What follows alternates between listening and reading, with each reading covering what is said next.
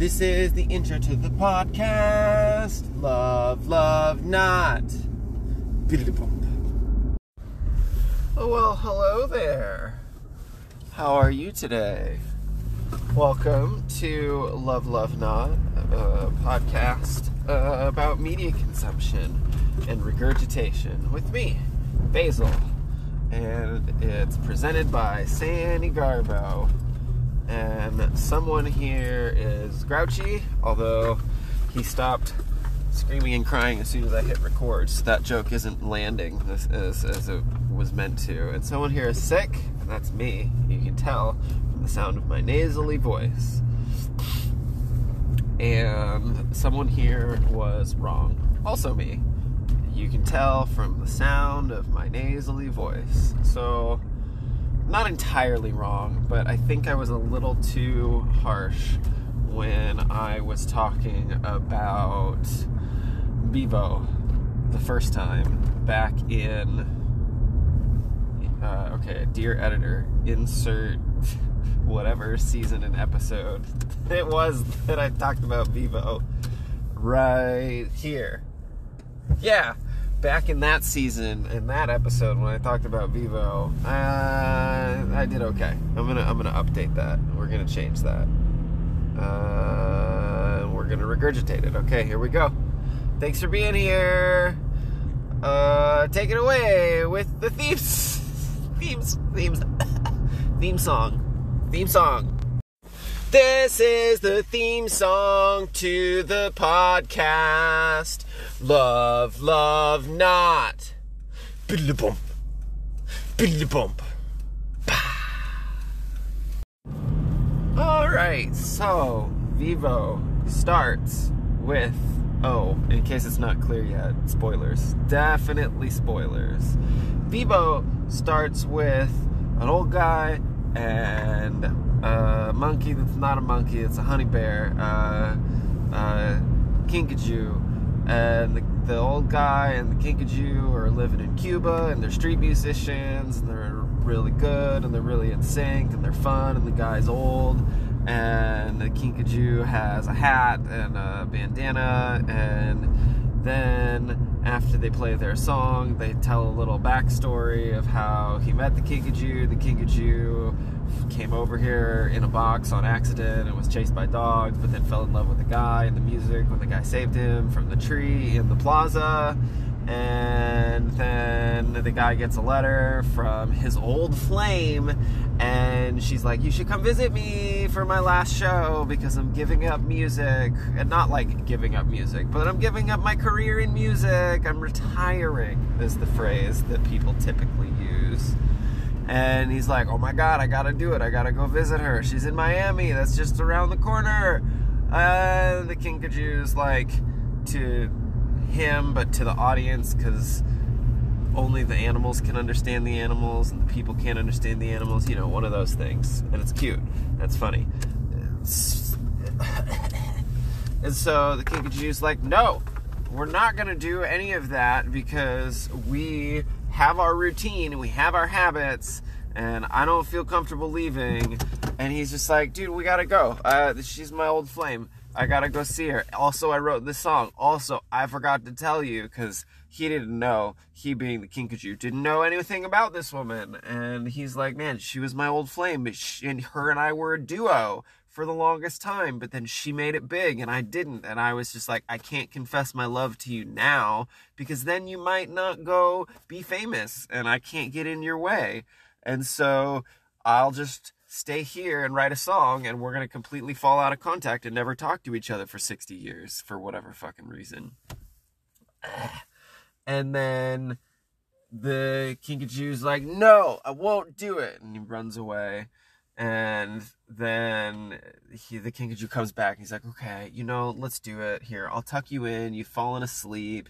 You sang me a great song that transitioned the 3D animation into 2D animation, and everything turned neon and the past, and it was beautiful and it was great.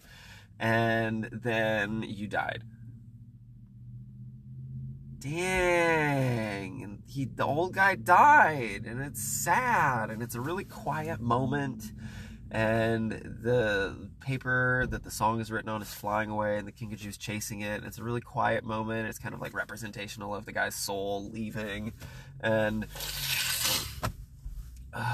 then it cuts to the people being sad about him dying, and they're in the plaza, and they play the Music Grinder box that he was performing with the Kinkajou with, and it's like, one last song for the guy, and they put white roses on the thing, and everybody's doing it, and it's sad. And then the Kinkajou is singing a song, because this whole thing is a musical, and then they're like, oh, your family, you're going to Miami. He's like, I gotta do it. I gotta deliver the song to the person. That's like the last thing that I'm gonna do for my old guy friend. And so he hops into the suitcase that the guy who gave him the letter is giving the girl, who is the great grand niece, and it has an accordion and maracas and whatever. And then she takes it back to Miami with her mom, and her dad, who is dead, was this guy's relative somehow, and now they're both dead, and that's meaningful because like her and the Kinkajou are similar because their father figures are both dead. And then he goes back to Miami, and there's a funny thing about the Girl Scouts, and there's a funny thing about the microwave, and there's a funny thing about the ghosts. And then the Kinkajou comes out of the box, and she's like, oh man, I wanted you as a pet. That's great. I can't believe you came all the way from Cuba to Miami to be with me. And then she sings a song about how she is a weirdo and an individual, and she likes that, and she's not lonely. She just likes herself. She likes very few people because just people don't get her. And then the Kinkajou runs away and has the song and running through the streets and doesn't know how to get to the concert, and gets on the bus, and the bus driver kicks him off the bus, and everybody's excited because they were scared of the Kinkajou. And then the Girl Scouts, who are Santa Dollars, are like, oh my god, it's a Kinkajou. He's out of his natural habitat. We need to quarantine him. We need to protect him. She's like, no, me and the monkey are gonna go to the concert to deliver the final song. She's like, it's not a monkey, it's a Kinkajou. And then they run away, and they get on the bus, and they take a shortcut, and they build a raft, and then they sing a song that makes me cry. And then the storm comes, and it blows them away, and they're separated, and now the little girl with the purple hair has the song, and the Kinkajou is in the forest. And then there's a representational moment of where now he's making more noise instead of less noise, and he's getting more brave, but then there's a giant snake that's gonna eat him, and then he uses his sound to outsmart the snake, and then he convinces the bird to fall in love with another bird because he doesn't want the story of the old guy not telling his old lover that he loves her to repeat with the bird, and also he wants the help from the bird, but then they fly away and he doesn't get any help, and he's like, god damn it. And so then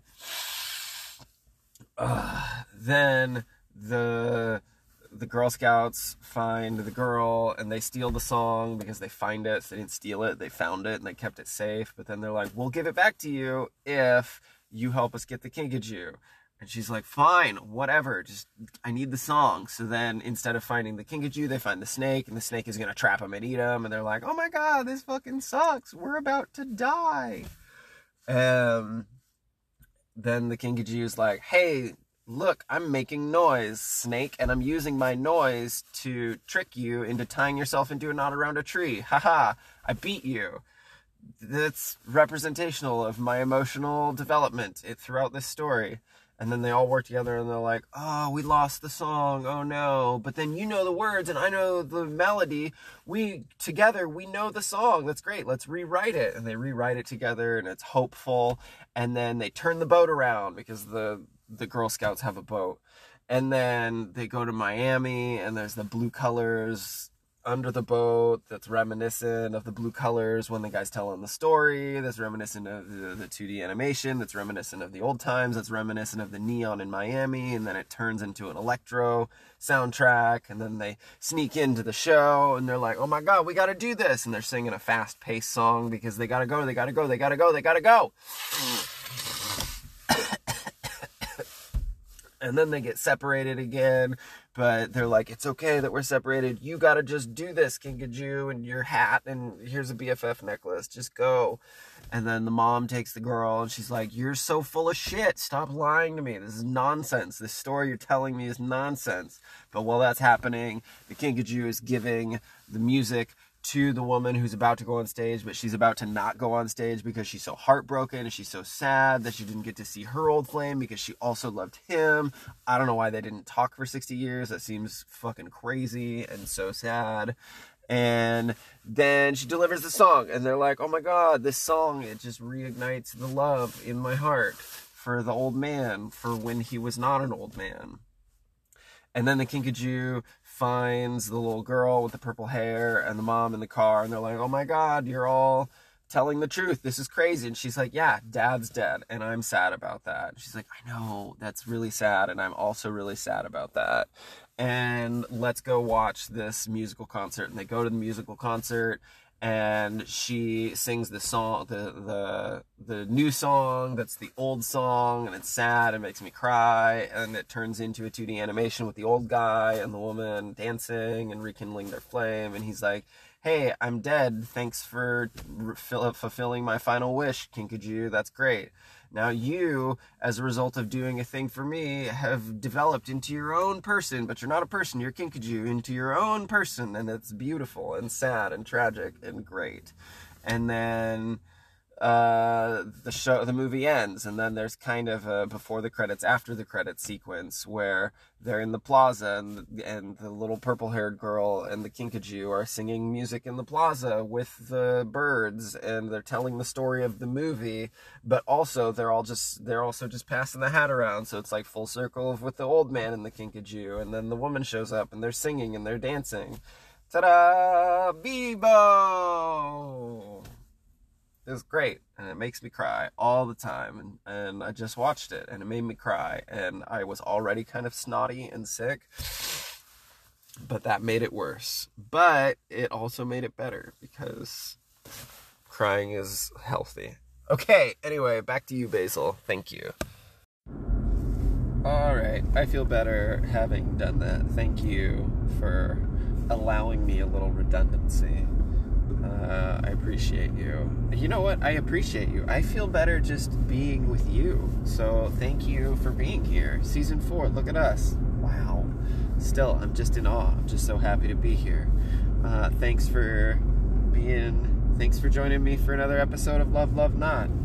Sandy Garbo, presented by Sandy Garbo. Wow, this whole outro has been a mess. Allow me one last redundancy. Wow, cool.